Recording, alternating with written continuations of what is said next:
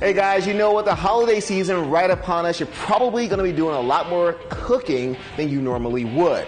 You know, when I cook, I like to have a tablet nearby so I can see my recipes, but not every tablet stand is really conducive to kitchen cooking. You know, there's flour flying everywhere, there's spices going every which way, who knows?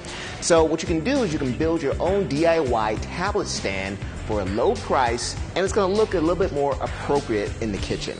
So here's what you're going to need. First, you'll want a cutting board, like so, a kid's triangle-shaped wooden block, a wooden Scrabble towel holder, and some wood glue.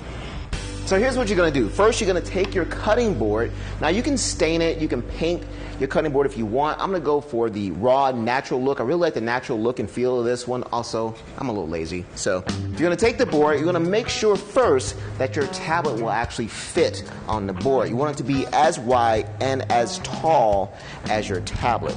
So my tablet is about 9.5 inches tall and about 7.5 inches wide. So my cutting board, thankfully, is 8.5 inches wide and it's about a foot tall.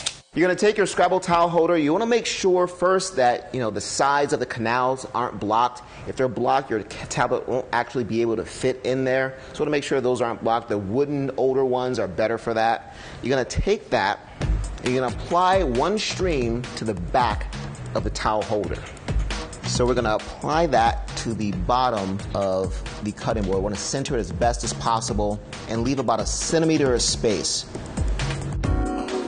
Okay, now that that's dry, we're going to move on to the next step, which is to use the basic kids building block. If you don't have either of those, you can go to the hardware store and get a piece of wood cut for really cheap. One thing you want to make sure is that it's at least at a 40-degree angle. You know, if you want this tablet to sit higher, you might want to go higher to 50 or 60. Also, you want to make sure the block is at least 3 inches tall. Okay, now we're going to apply one stream of wood glue to the longest side here. So right in the middle like this. Okay, let's check to see if everything's dried. Feels pretty secure to me. Let's try it out. There's your tablet stand right there. That's less than $20. You can pay more or less, but that's a pretty good deal for a tablet stand. Let's try it out. All right.